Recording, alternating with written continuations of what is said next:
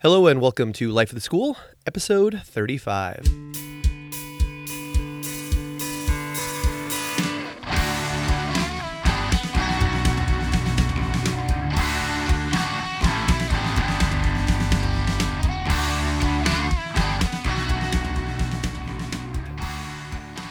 Hello, my name is Aaron Matthew, and I'm a biology teacher at Acton-Boxborough Regional High School. Each episode on Life of the School, I like to sit down with a fellow life science teacher and ask them, how did they get in the classroom? What are they currently working on? And what are their hopes for in the future? This episode, I sit down with Diana Siliazar Shields. Diana is a biology teacher and science department chair at Barrington High School in Barrington, Rhode Island. She currently teaches AP Biology. Diana is also the high school science fair coordinator. Diana is involved in a variety of leadership roles that focus on deeper learning and research-based science practices, including the BSCS NABT Leadership Academy. Diana is a regular presenter at state and national conferences and has been named the Outstanding Biology Teacher for the state of Rhode Island. In 2017, she was the District Teacher of the Year in Barrington. And Diana earned her PhD in education from the University of Rhode Island. You can follow Diana on Twitter at ShieldsDSVA. Welcome, Diana. Hi, good morning. How are you? Good morning. We were just together a week ago. Yeah, it was a great week. It was a great week. Yeah, it seems like it was more recent than just a week ago. Yeah, like it was this past week. I don't know what yours was like, but I felt like it was a fire hose getting back to school after going to NABT. I was at school like late every night, doing tons and tons of work, but people are asking me how it was, and I was like, I'm tired, but I'm like really energized. Yeah, I agree. I had the same feeling. I mean, it was hectic to come back to to the things that we have to do as teachers, schedule, but it was so invigorating. It was so there was definitely a lot of excitement and energy that you get from these conferences, especially NABT, just to be around colleagues who are just as passionate as you are, with really kids about science, the cool stuff about science. Yeah, and you and I got to meet face to face for the first time in St. Louis, even though we probably are like an hour drive apart right now. Right. Yeah, Right. I say that's like Valerie May. The first time I met Valerie May was face to face was in Los Angeles. Oh, wow. And she's like, just as far away as you are. And then the second time I was face to face with her, it was in Florida. So never local, right? Yeah, never local. So I met Valerie. Yeah, the first time I met Valerie, it was in Rhode Island. It was at the Rhode Island teacher conference. I didn't know who she was, and I was presenting. She was part of the audience, mm-hmm. and we were both in the same the BSCS. Mm-hmm. And I was talking to the teachers there about my experience with BSCS, and she was there. And someone asked me a question, and I was kind of like, I'm not really sure. And so she sort of piped in and, provided some information. I was like, oh my God, had I known that, I probably would have been a little nervous, but it was awesome to have. And that was my first interaction with her. And since then we sort of touch base at different conferences and events, but it's pretty neat. Yeah, it is nice community to know. Out there. Yeah, it's nice to have the community. It's sometimes you go to these national conferences. I felt like I spent the whole weekend with Ohio people, because I spent a lot of time with Chris Mansour and John Darko and Kevin English. In fact, I think I had like almost every meal I had in St. Louis with John and Kevin. It was great, but it is funny that you spend these times with connections all over the country, and then you come back to your own home. But it is good when you've got people who are a little bit closer, where you can run into them. I think Valerie's at the Connecticut State Teachers Conference this weekend, as we're recording this. And I'm pretty sure Paul Anderson's there for this one. So. Yes, I saw that. Yeah. I'm pretty sure he's too. Yeah, so it's a cool weekend. They're getting back-to-back professional development weekend. So. Yes. That's good stuff. All right. So let's get into the first question I like to ask everybody. How'd you become a science teacher? What led you into the classroom? I initially, like a lot of people, I was a science major. I was pre-med. Mm-hmm. I started Rhode Island College and enjoyed science. I think back into like my life, I think I was always destined to be a teacher. I just didn't know it. So if I go back to like my high school years, the people who really were important to me were some of my science teachers, and some of my English, the English teachers, and just people that I really admire were teachers. Um, and so when I started, college, I knew that my passion was science. So I decided to venture into that area. I met a professor there. I think it was probably my second year of undergrad work. Dr. Charles Owens, big guy, microbiology guy. Fell in love with microbiology. Fell in love with like his passion for research and his passion for work. And he offered me an opportunity to sort of to be his TA. Mm-hmm. And so through that, sort of opportunity, I started to tutor biology students, nursing students, students who sometimes struggled with biology. And I myself, coming from an inner city school, really wasn't always prepared enough in terms of like having exposure to certain opportunities. And so I had struggled in chemistry, and so I kind of felt like that I knew how to help people. And so it was through tutoring and Dr. Owens, he then gave me the opportunity to, help him in the classroom to teach for his microbiology class. And it was one of those things where I was like, I think I really like this. Mm. I like seeing the results when people get it. I like seeing, it feels good when students finally finally see it, the process, and really become excited about the wonder, the why, the learning more component. And so I finished my 4 years of undergrad, and then it was really at the last moment that I decided to go into teaching. And so I met another professor at Rhode Island College, and I sort of talked to him about what I was thinking. And this was Paul Tiskus. These are really good, passionate people, really about learning and about science. And and so I applied for like a master's in teaching. After that, I was certified, looked for a job. I ended up applying just by chance to Barrington High School. I didn't even know really where Barrington High School was. Even though I'm a Rhode Islander, Rhode Islanders stay sort of in their little area. And so I just applied by chance. I didn't think that I would even get an interview because it was sort of like a last minute application. And I was hired by John Gray. And I've been in Barrington High School ever since my first job. That's been and I always say I would never leave teaching. It really won't be for anywhere to teach somewhere else. It'll be to probably pursue something different. But that's my home. Yeah. That's my school. So that's really how I got into teaching. Yeah, I was going to say we have a very similar start, except for the fact that I did not stay at the school I first got hired at.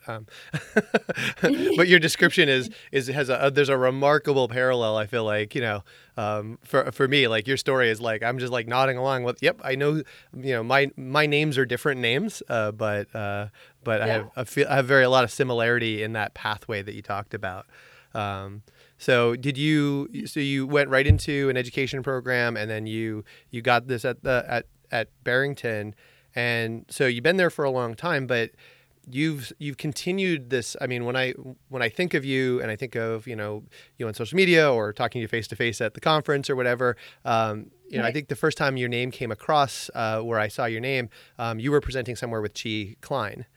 And so you were, wow. Yeah. So I had, and I saw your name next to Chi's, and I remember because I was looking for what she was presenting, and I saw that right. You were presenting with her, and I was like, oh, okay. Oh, she's from Rhode Island. That's really close. I should figure out who she is. Because she's in the area, and but I assume you right. two got to know each other through the BSCS NABT Correct. Leadership Academy. So how did you get involved with that group, the Leadership Academy? What was your sort of, I guess, how did you professionally grow to get to that group? Yeah, and I feel like I've always been at the right place at the right time kind of thing. Hmm. It was the assistant superintendent from Barrington High School often sends out emails to the staff, and this came across my feed. Like there's this program, if you'd like to apply kind of thing. And I really did. I thought about it at first, and then I was like, oh, I'll apply. I applied to that program. I want to say it was probably like 10, 11 o'clock at night. I finally said, okay, you know what? I'm going to send it out. Um, and I really, again, I knew when I read the description of the program that those were my goals, right? I knew that I want to always be a reflective learner, teacher. I knew that I wanted to focus on concepts regarding around deeper learning and formative assessment. I knew that I wanted to be around like-minded people who were passionate about what they do, and that was sort of like the descriptor of the program. And so I was like, this sounds really cool. And so I applied, and I had a friend of mine. This narrative that you had to fill out about why you wanted to be part of the program. I sort of, you know, wrote about my passion. I had a friend of mine look at it, and she was like, "Oh, this is good." And then I heard from BSES that I was one of the participants. I was like, "Oh, yeah, I'll go to Colorado. That's awesome." Just look at a different part of the country. I got there, and really to be in a room of a lot of individuals who really aim to always be at their best for the purpose of making the world better and being the best teacher they can for their students was really life changing. I mean, I will say that hands down that program, BSES program, has been a life changing program for me. And able to really collaborate with lots of people. And I do that in my own district, but it's just different to be able to collaborate with people from around the country who have different perspectives and look at education and science education under different lenses. Yeah, and when you say that, we were talking about. I was out late last night. As us wild teachers do, supervising high school students at my high Yeah. school until 9 o'clock at night. But I was with a couple of my colleagues who I work with every day, and I think the statement that you make is so true about even when you collaborate in your building, the connections you make outside your building, they enrich those conversations. So Yes. you don't get in this like echo chamber. So like sometimes you get, and I work with some great colleagues and we get some good ideas, but it's just our ideas. And, particularly for me, I work with two other people and I've been working with them for years and years and years. And yes, we have Right. points of agreement and we have some slight differences, but having those connections outside shines light onto aspects that you're not getting to in the conversations you get to in your own building. So yeah, it's hugely important to have that outside perspective, people Yeah. bringing in. So I'm curious because we had talked and I got to watch you present at NABT, which was great. And it's funny like Yeah. Thank you for yeah I the got nervous when I saw you. I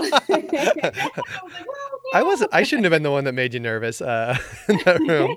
I was like, I think there was at least one person who had much more cachet in that room than me. In fact, I could think of a few that were sitting in the back that I wasn't the one that should have made you nervous. Um, Yeah. but to me, the thing that really struck me, in spite of all of the other aspects, and there were so many good things from that program, the way you talked about the I can statements. With your students and checking in with them before you start an activity, in the middle of the activity, and after the activity, and the framing. For me, this is one of those personal struggles I've had, particularly in AP, is making the learning objectives for AP student friendly, because I think that the College Board language, while I can translate it, when my students pick up the essential knowledge or the enduring understandings or those things for AP, I can't just take those and drop them in and make those my student learning objectives. You need to do some translating of them, and it's something I always struggle with, that idea of what is student-friendly language for learning objectives? And so the I can statements were really like, that's the thing that's actually stuck with me the most in this last week, is I've been looking at, the practice in my classroom. And that's an area of need for me. It's a weakness of mine, is that specific communication piece with that specific group. And you put that through. So that was really, great for me. But I'm curious what kind of practices shifted, and I'm sure there's a million things. So it could be anything. But what are some of the things that make your classroom different today than before you went off to the BSCS Leadership Academy? And so, although I hate to admit it, it was the CFGs. Oh, yeah? The conceptual flow graphics. I mean, you were part of the Regional Teacher Academy as well. And so that is the piece that costs probably the most sort of pulling out your hair and trying to organize your thinking about an entire unit or concept or, a group of ideas. But it was really looking at really the purpose, being purposeful. And the idea of really being able to make it clear to the students the type of story that you're trying to tell, that I think sort of opened my eyes to, wow, I really can't talk about, cellular respiration, let's say, on its own. I need to be able to make the connections for them so that they can see and sort of take them with me so that they can see what the storyline looks like. And that really is impactful and different. And I think the big difference in terms of the being part of the Leadership Academy was that we were forced, or the members of this Leadership Academy were really allowed to sort of look at instruction from the lens of the learner. Mm-hmm. And when I placed myself in that particular framework, I was able to see the things that I struggled with when I struggled and how I struggled. And it really made me think, and it allowed me to be a little bit more reflective. And so I think was the piece that sort of, when I came home that, after that summer, the first summer when I was introduced to CFGs, I really sat down and thought about, okay, so what am I doing? Am I really being purposeful? Am I creating that storyline for my students? Is it visible to them? Mm-hmm. I made some changes that were significant there. And the I can statements is really an example of one. You brought up the point that, it's important to make it into student-friendly language, right? Mm-hmm.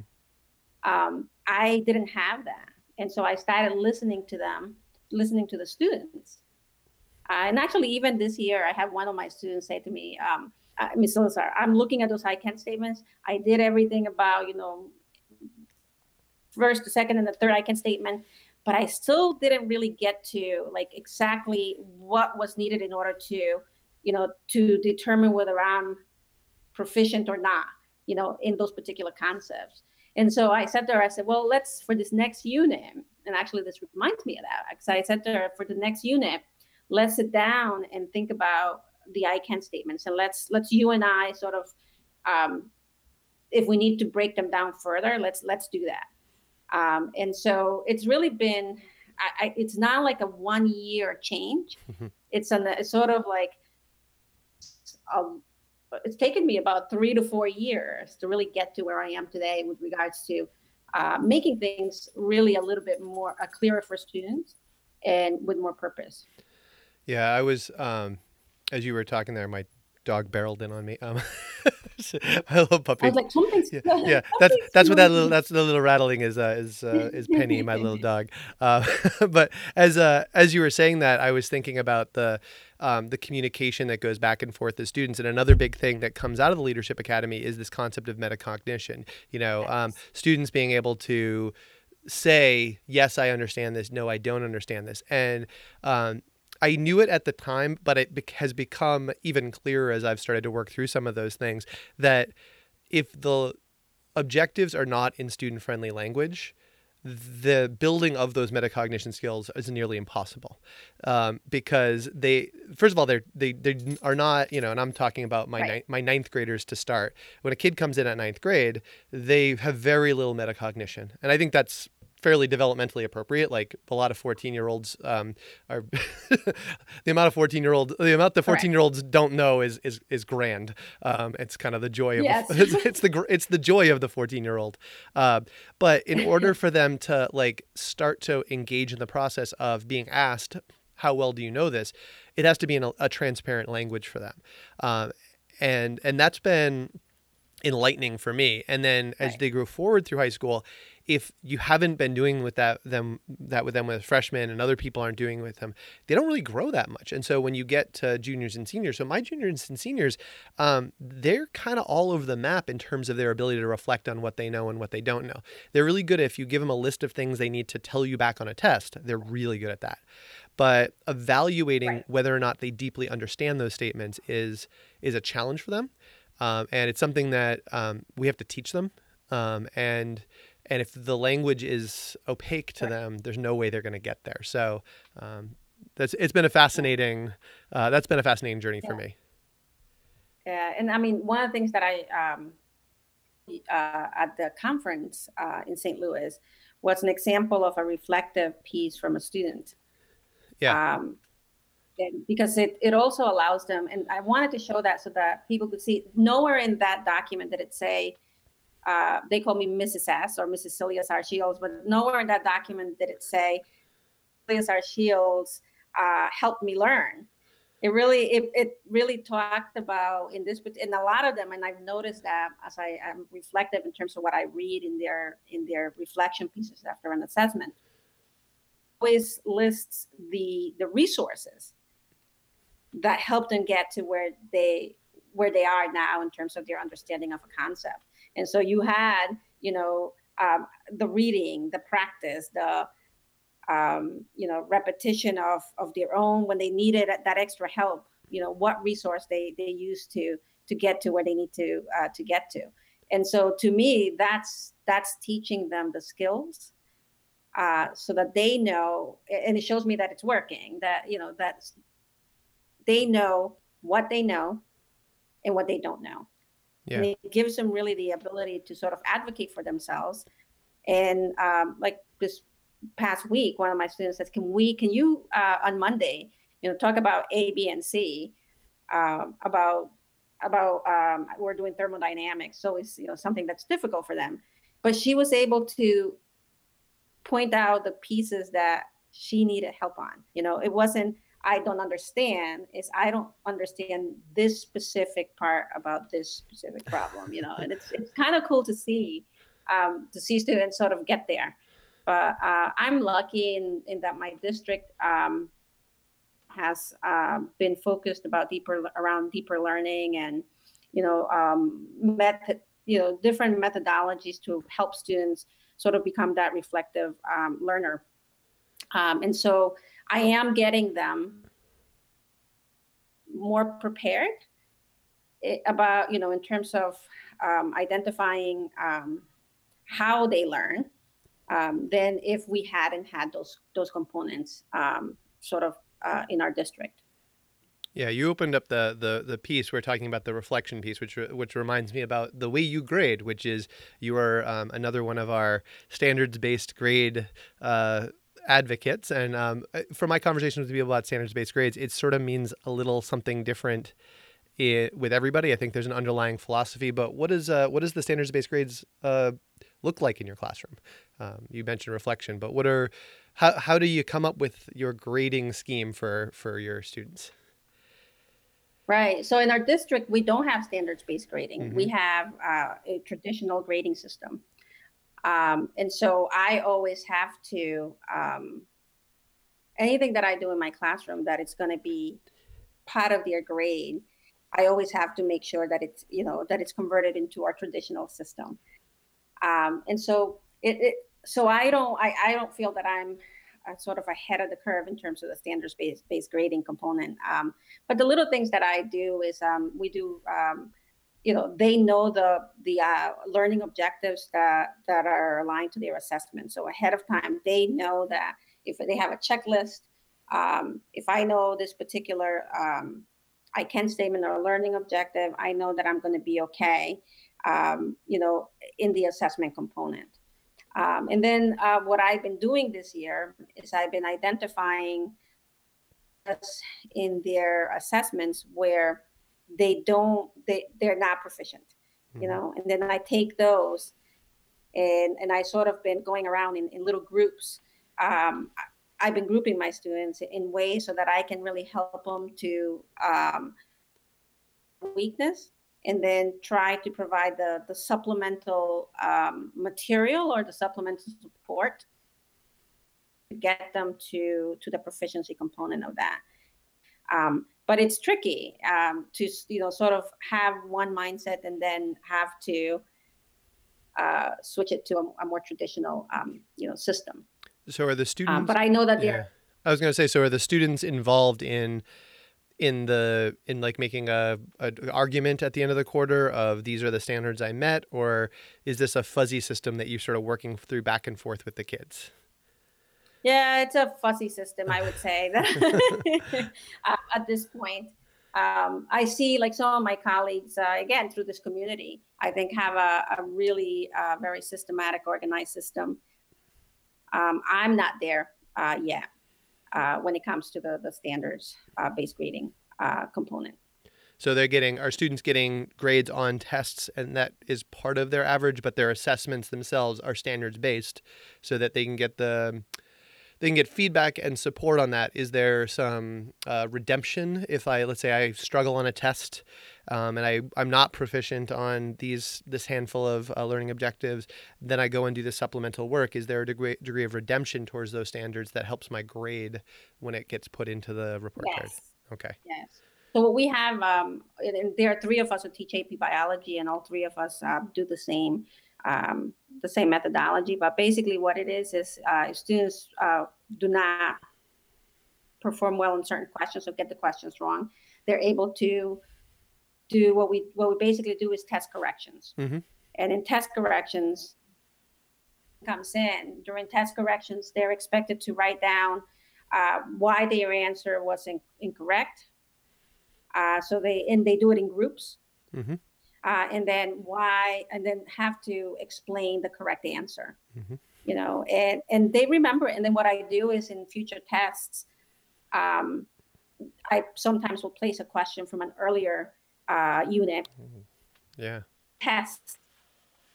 What's interesting in this last test, it was an evolution question that came in from unit 1, and one of the students talking about it, and they were like, yeah, it's not the exact same question, it's the exact same concept. Mm-hmm. So that one of the students said to in their conversation, they were like, oh, that's something that we covered earlier. So look, that's really good that I think you want to say like 64 or 74% of the students had it correct. So when I correct any type of multiple choice question, Mm-hmm.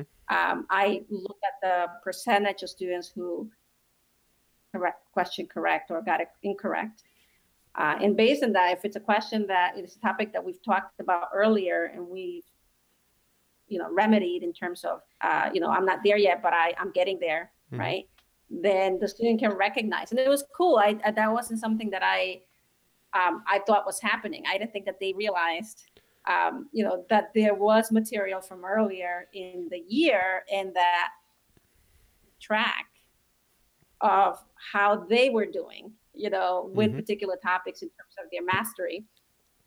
And so to hear that conversation was really neat, because it showed me that, yeah, I can see that they're really keeping track in terms of what their understanding is on the I can statements as a tracking mechanism for themselves as a learner in my biology course. Yeah, it's very fascinating. You've said a few different things that sort of pinged me, both good and bad. So I do a test correction system as well. But one of my own sort of personal criticisms about historical teaching is that we teach units. And now that we've gone to standards-based grades, I now set the set of standards for this unit, but I feel like I'm sort of boxing their learning as opposed to it viewing like a cascade and building forward. And since I've moved to the test corrections and improved the standards, I tell the kids that I could call back to previous units, but I haven't actually done it yet. And so I'm now curious about This is a joy. None of my students will ever listen to my podcast, so that's great. Because if they did listen, there's no way they're getting 30 minutes into it because they'd be bored to tears before they got to here. But I imagine the idea of going back and looking that, and I use ZipGrade as my grading system, so I can get those percentages as well. I want to go back and look at those first couple of units and say, all right, what are these questions that we asked earlier that are concepts that make good connections to the concepts that we're talking about in a given unit, and how could I make an integration there? It's not something that I've done particularly yet, but I can see specifically going forward, and especially as we get into the second half of the year and we get closer to the AP, that will be really fascinating. Or even as we get a little closer to the mid-year, that's an interesting thing to do. And then the question is how to effectively communicate that expectation. I think I actually already communicated that expectation. I just don't necessarily, I'm not as mindful about how to make that integration on the assessments themselves. Right. So yeah, it's a fascinating thing to think about in terms of how to do test corrections, and then how to reward, or if you think about it this way, how to check yourself for the effectiveness of this strategy that you're implementing. I think the goal of it, and the reason you do it, would be to have students correct their misconceptions, reconfigure their thoughts about the concepts and the objectives that they've done. And if they are actually making a correction, that correction should be a more salient point the next time they see a question like that. But if you don't then assess it, then how do you know? So yeah, that's great. Right. And I mean, that's something new that I would say that's something that I'm doing this year. I don't think I was as good at it in the past, but it's something that just through having conversations like the one we're having, with different educators, I really sat down and thought about it. I'm like, if I'm not then rechecking, then how do I know that what they know? How do I know that they did, after the test corrections, get to where they needed to get to? And so it is something that I'm working on this year, a little bit more strategically than in the past. Yeah, I think the answer is we do that because we'd give a mid-year or we'd give a final. We would give them another bite at that apple later on, but if you give it at the final or they get it at the AP, you haven't given them that it's not a journey. It's all right, we corrected this one thing. Now hold that stance until the test. Exactly. And then just don't forget how to stand the right way, or, that concept. So I think it's a much more effective strategy educationally to give them another opportunity. And I think both to build confidence in that, yes, I am actually building my concepts, or just because I got this question wrong early doesn't mean that I didn't learn or can't learn that concept. And so giving them some constructive feedback through another assessment question is really interesting. Right. It's an interesting strategy. It's definitely something I'm going to have to make a note for as I work forward in the year. I'm going to be reshaping some tests coming up. So yeah, I actually think after we get through Thanksgiving, I think that long weekend, that Friday, Saturday, Sunday, on my agenda is item analysis of one of my tests, and so maybe we'll incorporate some of that into some of that work in this next week. So that's great. And show it to them. Show them the item analysis. Yeah. It really is interesting to watch their reaction when they look at question by question. And it wasn't anything formal. I just sort of, put it up there very quickly, and they, they were able to then judge in terms of, oh, okay. So if only 5% of the class got this concept, that means that, we need to do more. Yeah. And that tells me the same.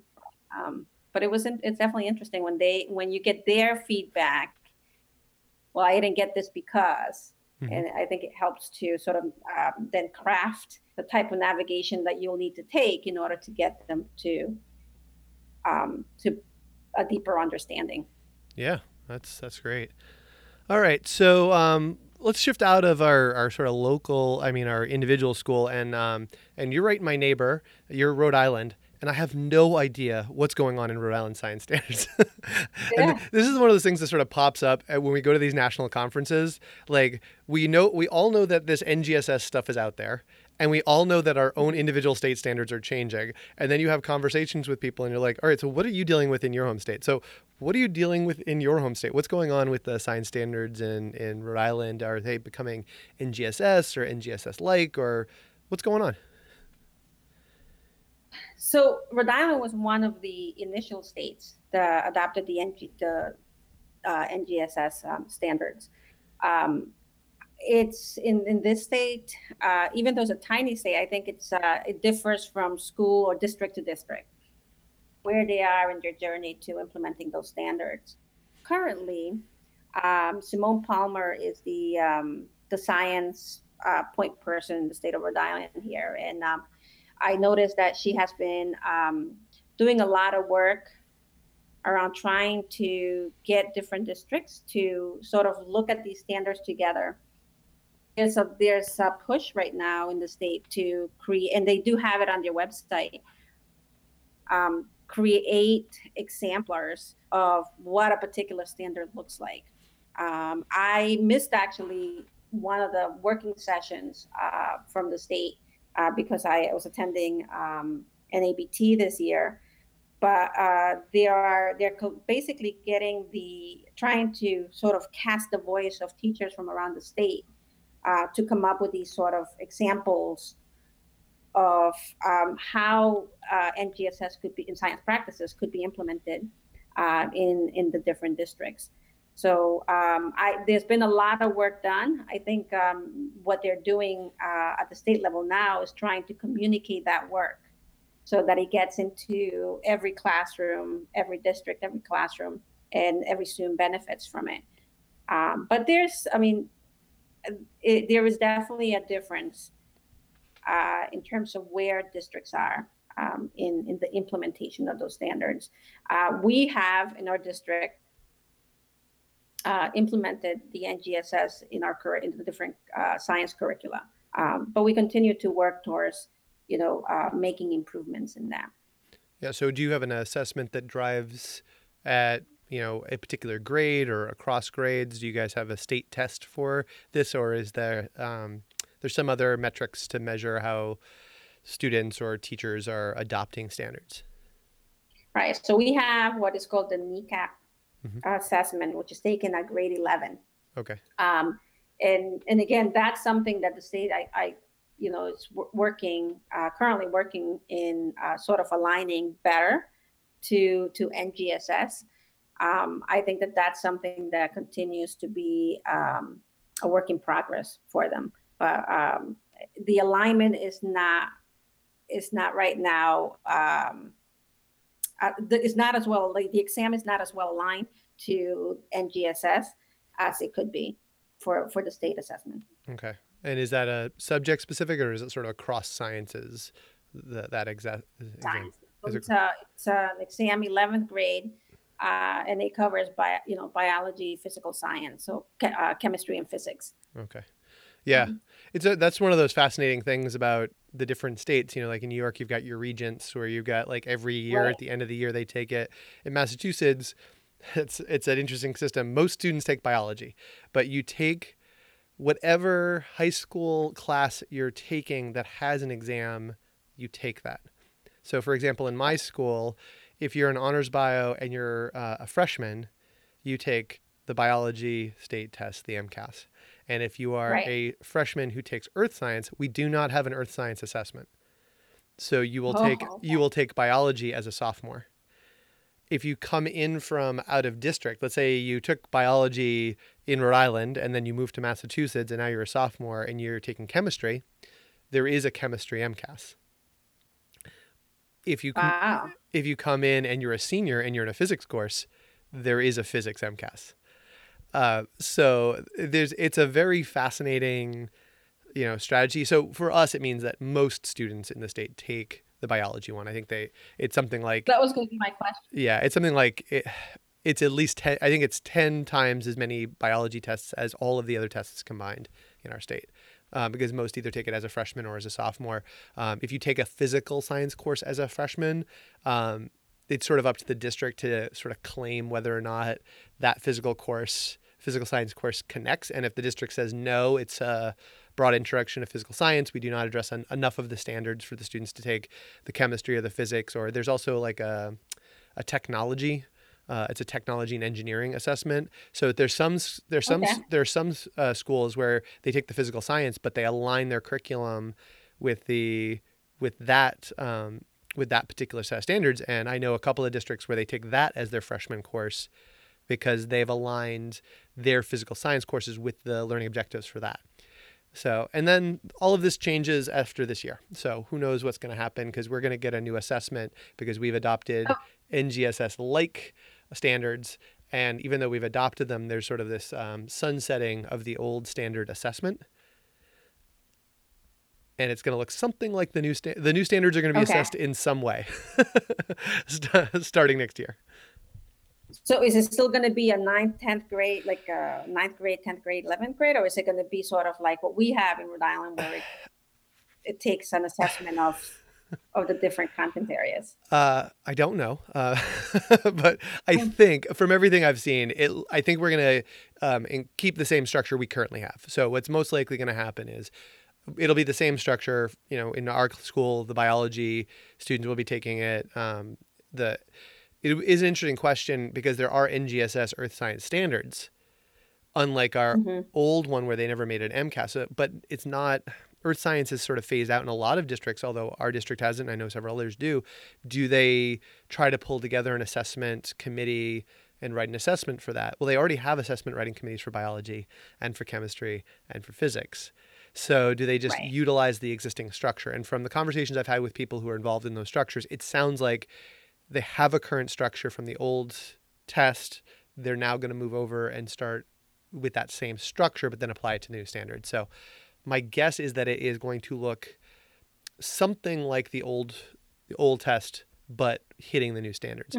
How that ends up manifesting itself will be very fascinating because as you know, the practices are so, like, assessing the practices is very, it looks different. And how what the end up test ends up looking like, the amount of content, that's embedded within the standards is dramatically less, but the amount of practices has been ramped up. And we used to have I think they called them science skills, or they may have actually been called practices of sciences. Now they reflect it. We had this 2-page practice of science thing that was after our content standards. And I can remember being in the meeting with the people at the state who said, we have decided we're not going to assess those practices. So our test for the last decade plus has only been on the content. So it's going to be a big shift. And so, So conceptually, as I've been wrapping my head around what do the practices look like, and this is one of those things where, gosh, thank goodness I teach AP, because I've been struggling with the concept of practices and what do practices look like and how do you do that. I mean, I think that's sort of the joy of having taught the AP. And I think when you talk about, the BSCS leadership and, variety of different groups, I've been engaged with different groups who've been asking, what can students do? Which fundamentally is what those practices are. How do you assess that on a standardized assessment at the end of the year is going to be fascinating. And I did look at the California one. California has a pilot that they had put up, and I went to a meeting with that when we were out in LA for the NSTA last year. And I've seen a few examples, but there's very little out there right now of what this actually looks like. So, like the claim evidence reasoning tool, CR. Those sort of tools will be important. So to help scaffold, how to extract material or extract information from different pieces that apply to science practices. My favorite tool. That's one of my favorites. And for me, the thing that I've been grappling with is the evidence, the concept of evidence, and how important sort of the computational thinking and understanding of basic math is important to make evidentiary claims. And it's just sort of been this, it's been this really sort of fascinating journey for me. And I think I'm like proselytizing to people about, like, we need to have our students do more math. Like, they have to do more math. And they're like, ugh, why are we going to do more math? And I was like, because they ask questions like, oh, our group averages are so much better than the class average. Can we just use our group average for this? And I'm like, no, like, you can't cherry pick the data set that you like. That's how we got phrenology. Like, that's not how you do science. That's how you do pseudoscience. You don't go, oh, we had an expectation that the numbers were going to fit here, but when we looked at it in a broad set and people tried to repeat that methodology, we got much noisier data. the noisy data is the noisy data. You can't just cherry pick Right. the not noisy data because it tells a better story. Yeah. And they don't even see they don't even see a problem with that. Like, that's their instincts, especially as ninth graders, is to do that.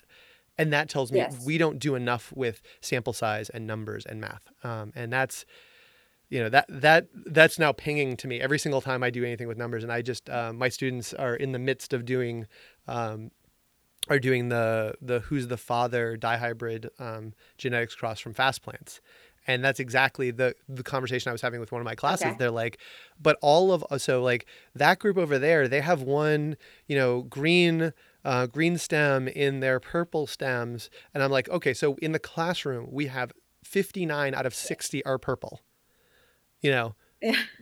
So what is that basically? Is that closer to 100% or is that more like 75%? Like, what would this make sense from in this number? And they're like, oh, so like we can just ignore them. No, we don't ignore them. We look at the trend in the Yeah. data. We can acknowledge what the data is, but we make meaning out of the trend of the data. And they're like, no, we just Right. ignore group five. Let's just ignore group five's data so that we have 100. They want the numbers to match up and be perfect. And I Yeah. was like, if you And I want, think that also stems yeah, from historically doing science investigations where everything fits perfectly too. yeah, So they're so used to, okay, this is what I expect and this is what I have done, yeah, instead of thinking further. So I have the same issue. My students struggle with when they have to report on their data. yeah, They struggle if it doesn't fit what they expected, or it doesn't fit their idea of what it should look like. They really struggle with the reporting piece. yeah, Um, and so it was interesting. It's interesting to see that good to see that the more experience they have in sort of analyzing, as you say, those numbers, right, and those trend lines and those um, and looking at the differences, really the stronger they are at being really good scientists, who ask the questions and think and use their results as a thinking component, in terms of where to go next, what to do next. yeah.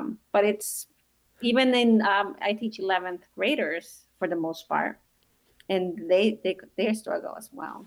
Yeah, my new phrase this past week was there's no such thing as bad data, just bad scientists. Um, you don't denigrate the data for your bad experimental design. Like, Exactly. if you can't design the experiment to explore the phenomenon and you get these numbers, you can't then just cherry pick which ones are the good numbers out of that. You just have to say, oh, we didn't do a good experiment. So how do I redesign this to better? If I think there's a phenomena here, I need to find a better system that expresses that phenomenon. Like, Yep. not that. So I basically just didn't have a very good system. Either my materials weren't very good, or my methodology was not very good, or something. But the numbers are the numbers. Like, you run a protocol and you get these numbers, and if the numbers aren't what you expected, it either means you don't understand the phenomena, or you designed a bad experiment to model that phenomena. And that's Right. that's a big mental leap for, as I said, a 14-year-old to make. But I think it does reflect exactly what you said. Our kids have been trained to be good at school, to get right answers, and the fact Right. is if we had all the right answers, our job would be pointless. Like, there would be no science. Science is Yeah. all about the fact that of the unknown answer, not the right answer. Right. And so that's the joy of science, is the cool discovery of new things. Um, Yeah. all I right. agree. Yeah. 100%. So, what are you now looking forward to in the next couple of years? I think we're at a cool place where in education where we're really starting to look at science, teaching science at a deeper level. To that, I always look forward to improving my practice and um, getting these students who are I see in my classroom who I know are going to make a difference. They're going to be going out there and they are going to be our future scientists. I often say that in class. I often say to them, you're sitting here, but someday you're going to be that, Nobel laureate. You're going to be that scientist who's diving into the ocean, and to look for something really cool. And I have a little part in that, in terms of getting them engaged in the excitement and that sort of thing. So I to continuing to explore how to better teach this area, to teach science, so that we can get science thinkers who are on the cutting edge, Yeah. and I see it in my kids. So it's exciting. In terms of professionally, um, I'm looking forward to being involved in teaching teachers the things that I know have worked for me, but also are behind them. And that's one of the things that I loved about BSES. And I know I keep saying I did love it, again, life changing, right? But one of the pieces that I really appreciated is that we were sort of learning about some of the tools that I'm using in my classroom today, but we were also given some of like that research background research component to it, that as to why it works. How does it really impact the learner? Why is it that it works? I'm always about the why. So why Yeah. does it work? Yeah. And when you think So of, I'm looking forward to. I was gonna say that when you said that, it makes me think of that book, Make It Stick.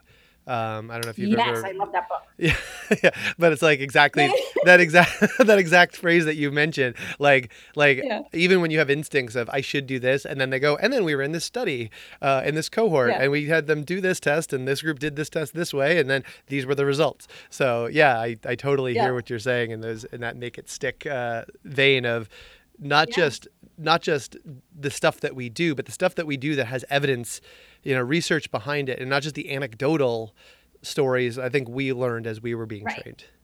Yeah. right. Because it's easy to get stuck in that. Okay, I think it works, Yeah. instead of really looking at the real evidence behind it. So teaching adult learners, so that we can increase best practices out there, and you're part of that. Yeah, like we now know a few things, right, that we can bring to others who are in the same position as we are, of instructing young students and really making a difference with them. It's the ability to multiply best practices in this manner is pretty it's pretty impressive. And it's also, I think, it's a responsibility. Now that I know what I know, it's my responsibility to go out there and make sure others know about it as well. So Wow. that's what I look forward to doing. Long answer to your to your question Oh, here. that one's not long at all. All right. So before we get to our picks, I got a couple of last wrap up questions. When you're not teaching, what do you like to do? It doesn't sound like you have time to do anything else like every other teacher. But what do you do Yeah, when you're not in the classroom or working on your curriculum? yeah. I'm a homebody. I love reading. I have two daughters, Mhm. year old, and they informed me the other day that they think I read too much um, nonfiction, and that I need to read a little bit. I need to, change it up a little bit, and add a little fiction in there. So that's sort of because they see what I read, and something that it's really a regular part of my life.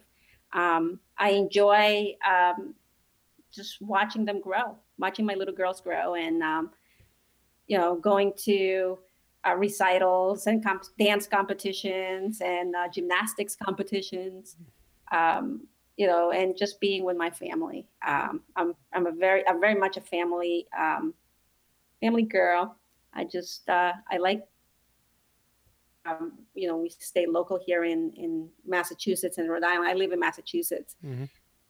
Is because having family close by is important to me. So it's always hanging out with the family, doing stuff with my girls and my husband. Mhm.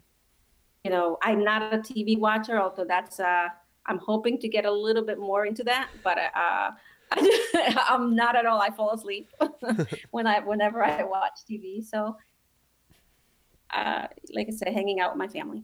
Yeah. There's nothing wrong with that. There's always a good time that you always hear that there's only so many years with your kids, and then you like have them and it's like, wow, you blinked and they're in high school, and it's like, how is he in high school already? Like, how is he one of those 14-year-olds that are, like, And then Yeah. well, I'm gonna have no kids in elementary school next year. Like my boys are Oh both going to be wow. out as of next year. So it's, you blink and it's over. Like they're gone. So I think enjoying them while they're there Yeah. is important.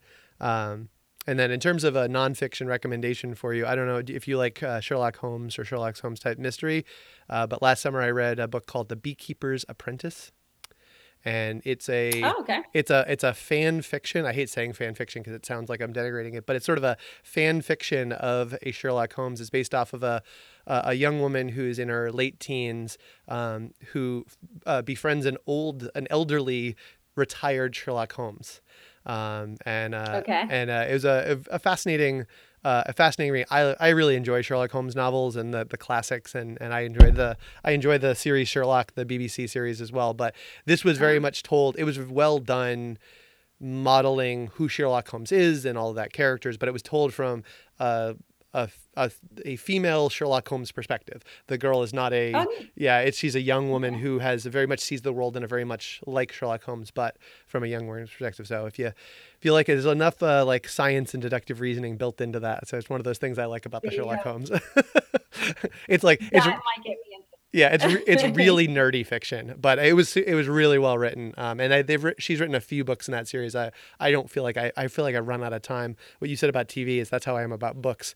I will start a book every night and I'll read 3 pages and then out 3 pages and then like my Yep. wife my my wife says I'm a shark, that if I stop moving, Oh, there I you go. fall asleep. Yeah. So reading Yeah. involves stopping moving. Yeah, So we have a lot to do, yeah, we got a lot to right? do. Can't We're stop. busy. We have a lot to do.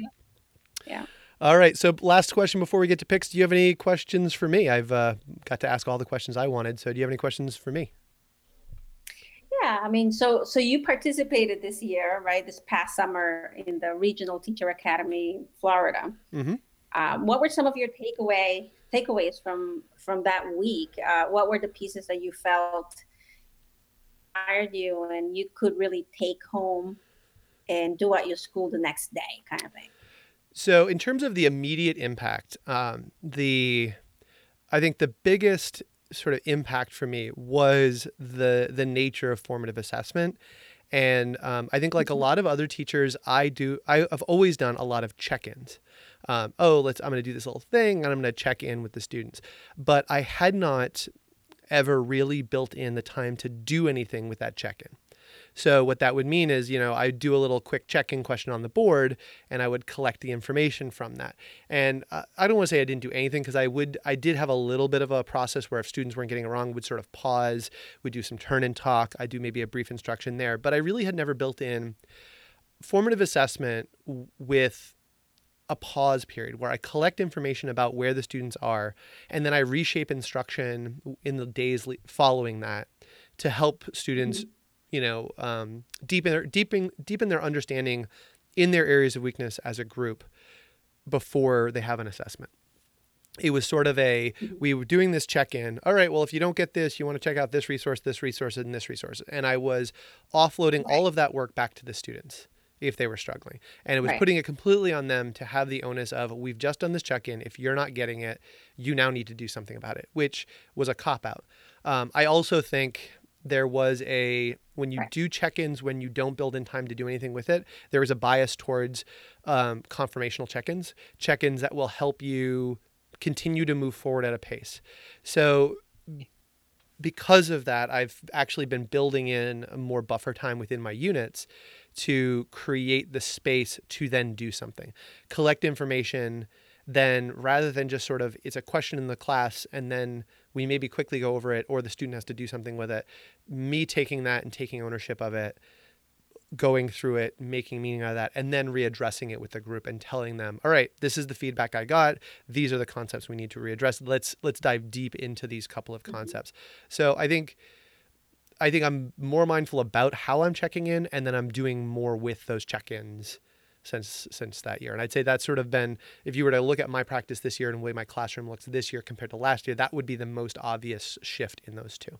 For me, it was also the grouping with the formative assessments. I never really thought about how important prior to going through the training, how important it was for to have groups. Hmm. that moved, they shifted. Because remember, I mean, when you go to BSES, you're never ever with the same group.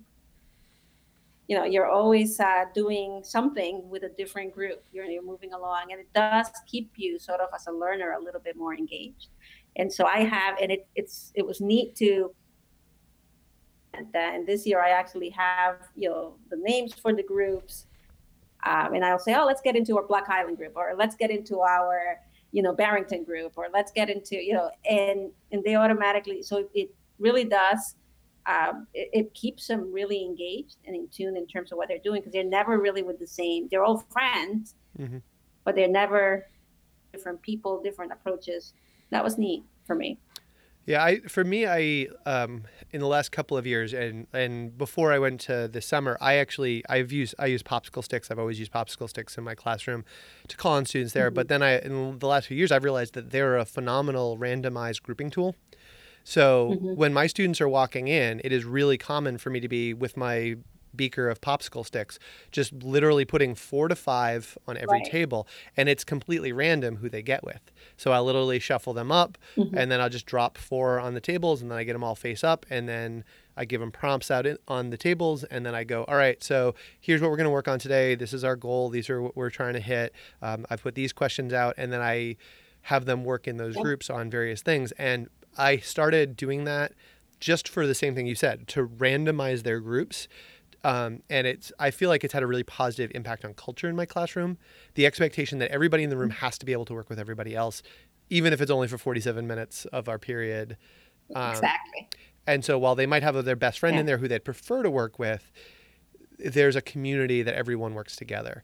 And so I had moved to that before. Right. So the randomized grouping thing it wasn't a need for me. Like I feel like I'd already solved that problem Yeah. in a way that works You in my were already space. doing that. Yeah. But there are many other things. I think the storyline thing that you mentioned earlier is definitely a work in progress. And how do I make storylines in my school culture with my colleagues from my curriculum is the thing that hopefully if you were to check in 2 years from now, that will be one of those long-term things. Because as you said, that's not something you snap your fingers and fix right away.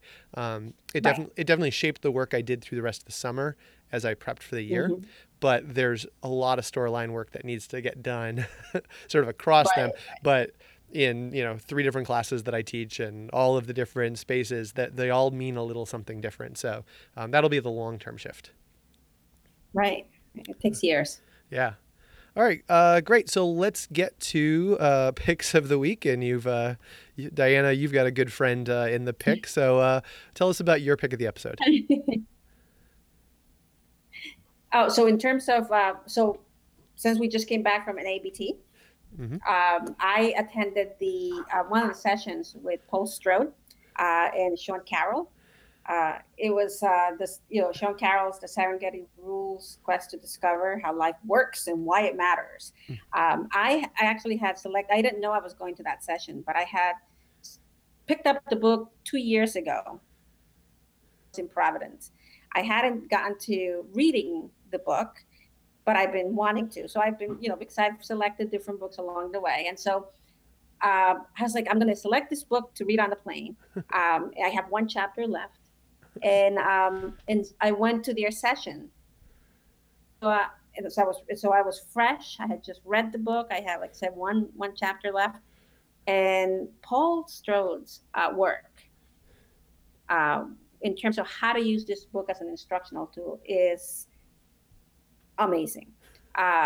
There is a lot of the things that I'm currently working in class with is trying to expose kids a little bit more to to graphing and tables and making meaning of data, as we talked about earlier on the show. And this is like the perfect sort of book or side piece, I guess, full of ideas in terms of how you can incorporate narratives. I mean, I love the elementary school teacher's approach to they read to the kids. Hmm. And in his session, he talked about how he loves to read to the kids and to his students. His students are, high school level kids, and how he basically was able to extract data from Sean Carroll's book to really focus in on science practices. So that is, I would say, hands down for me, my most current for things that I want to use in my classroom. Yeah, so I spend a lot of time with Paul. I don't know if you may have noticed. I feel like Paul and Paul Strode and Ryan Rear were the other two I spent a lot of time with in St. Louis. But yeah, I walked in that room and I saw it and I was gonna sit down and I felt guilty because I was in there and I was looking around and I have the book. And Paul and I get along great, and I know Paul, and I have the supplement saved on my computer, and I was like, if I sit down in this room, I'm taking a spot from somebody else who could learn from Paul. And if I ever have a question, I could just send him a text, like it really, or give him a call. Like I felt bad taking that room, and both Paul and John Darko were presenting at the same time. So I made made this gut, and I was told, and and I had told the two of them I was totally torn because they're both presenting at the same time. Like I couldn't go to both of the sessions, but I had that moment where I was standing in the room with Sean Carroll and Paul getting ready to present, and I thought the room was getting packed, and people were like pouring in, and he was handing out the books, and I was like, I could stay here and take a book. I already have one. I could get a supplement. I already have it.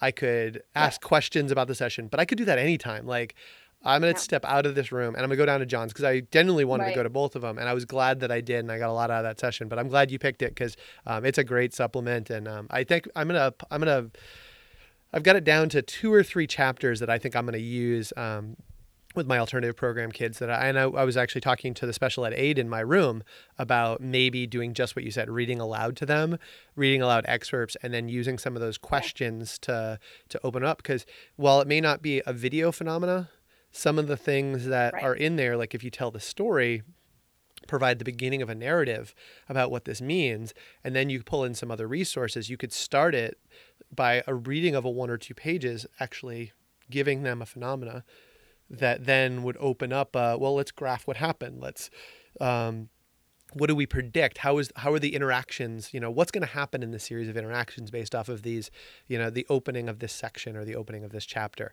And sort of that's where my headspace is with it. And I'm going to probably try a couple of them, starting up in the spring when I get to some of those concepts with my kids. So, I think the reading may be a little dense for them, but as you said, you can make it accessible at any level to people.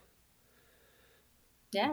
And I did the same thing that you did. I didn't take the book and I didn't take the excerpt, the supplemental material, because it was nice. Someone else really wanted it. Yeah. And so, and I've been following Paul's work for a while now with Science Fair. Yeah. And so I could, it's pretty interesting to watch just different people present on things that you think about, but they already have it, figured out. Yeah, that's the downside of NABT. There's like several times where there was like 2 sessions where it's like, oh, I so want to go to this, and it's such a good, but that's the nature of all conferences. You always line things up, and there's always 2 or 3, and you've got to make choices about them. But that's great.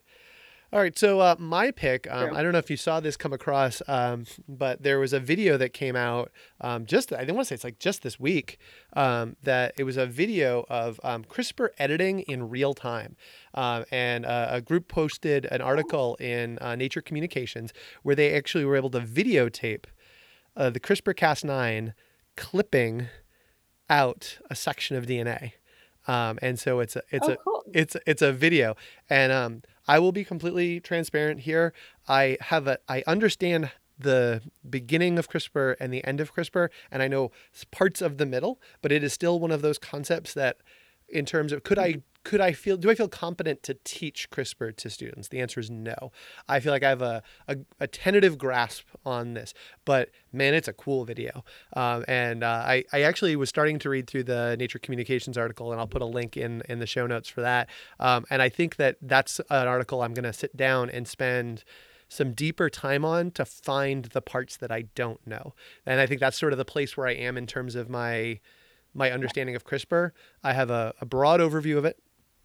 I know a little bit of the stuff in between, and I need to read some deeper articles to sort of challenge challenge the concepts that I have. And I thought the video was super cool. So I thought it was a cool pick, but also this article showing how they went about taking this video and what the lessons they took out of it are sort of a cool thing that came out this week. Right. That's neat. Yeah. I think I'm in the same place that you are with that. So I'll definitely look into it. Yeah. It's I was telling some of my students last night. As I said, I was with students at we have a science family night where kids teach science to elementary school kids and their parents. It's a student communication, and we were talking. I work with a group that does synthetic biology, and we were talking, and one of the students had brought up the concept of CRISPR, and this other kid's like, "Well, what's CRISPR?" I was like, okay. So I started talking about it a little bit. And then I said, yeah, I remember it seems like it's come on real fast. Like it went from me becoming aware of it to the kids I sent out to go on job shadowing to visit labs were coming back saying, what's CRISPR? And I had thought, all right, well, this thing's out there in the field. I'm going to have to figure out what this is in the next 2 to 3 years. And then like 2 months later, the kids were coming and asking me questions about what this thing was. And I was like, oh gosh, I got to figure this out. And that was just like 2 years ago. And now it's kind of like everywhere. So it definitely is one of those things where when kids read articles about science, it's now embedded in a lot of the materials and methods and a lot of discussion about potential technologies down the road. A lot of them involve that.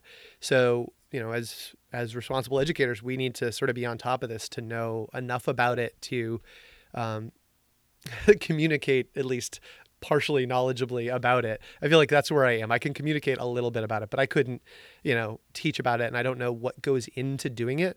I know that in some systems it works really elegantly and it's really easy, like removing genes but it's more complicated if you want to add genes. But I don't know why. And I don't know if anybody knows why, but I know that it's more complicated than the sort of superficial picture I have in my head. So. No, that's true. And I agree with you. It's our responsibility to keep up to date with some of and especially in biology right now, where there are so many new things, protocols and, and research ideas around topics in science.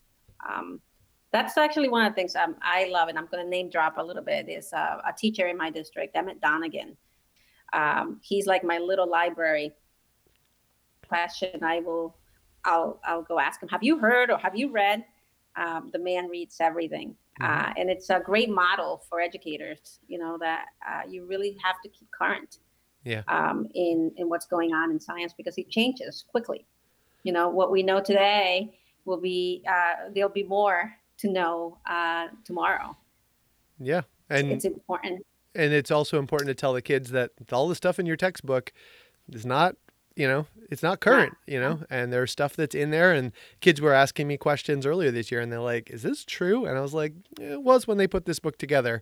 But it's a little more complicated than that. There's now some evidence that's like, and I always use the soft language because there's now some evidence that suggests that, right. because, it's in process, but that's great. So, all right. Well, Diana, thank you for the last minute join. I very much appreciate it. No problem. Thank you for the opportunity.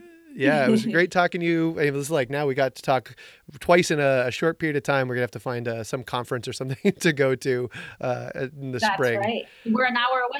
Yeah, we're just an hour away. Maybe we'll have to get you up and present at the Massachusetts Association of Biology teacher meeting in the spring, because we're going to be doing something. Kanufke is going to be one of our speakers. So. Is he really? Yeah. That's great. I think he knows that. Hopefully he knows that. Well, now he knows. Yeah. Yeah. We were just talking about, I was just talking to the president the other day, and they're excited to have him up there. So they were asking me about speakers and, would I give a session about something? So I'm like, I got to figure out if I'm going to do something, but maybe we'll come bring you up. It's going to be in March. So I'll maybe send you some information about that. All right. Keep me posted. Yeah. All right. So let me give you my show notes. So if you enjoy this work and you'd like to support the Life of the School podcast, I do have a Patreon at patreon.com/lots. And if you feel this is worthwhile and want to chip in, $1 a month or something like that, any dimes are welcome. I accept all of them. It helps me pay for my recording toys and that sort of thing. And also, if you are a supporter, you get invited into a secret Slack channel that is populated by the likes of the Kanufkis and the Darkos and many other great people who are in there. So yes, definitely support if you feel so inclined. Music on this and every episode is by Ex Magicians and Jake Jenkins. You can get show notes on lifeoftheschool.org, and you can follow me at Mr. Matthew Tweets or at Life of the School. I'll post episodes there, and you can communicate with me if you have any questions or know somebody who should be a guest on Life of the School. I've been getting a few of those lately too, so that's awesome. So thank you again, Diana, and I will talk to everybody soon. All right. Thank you.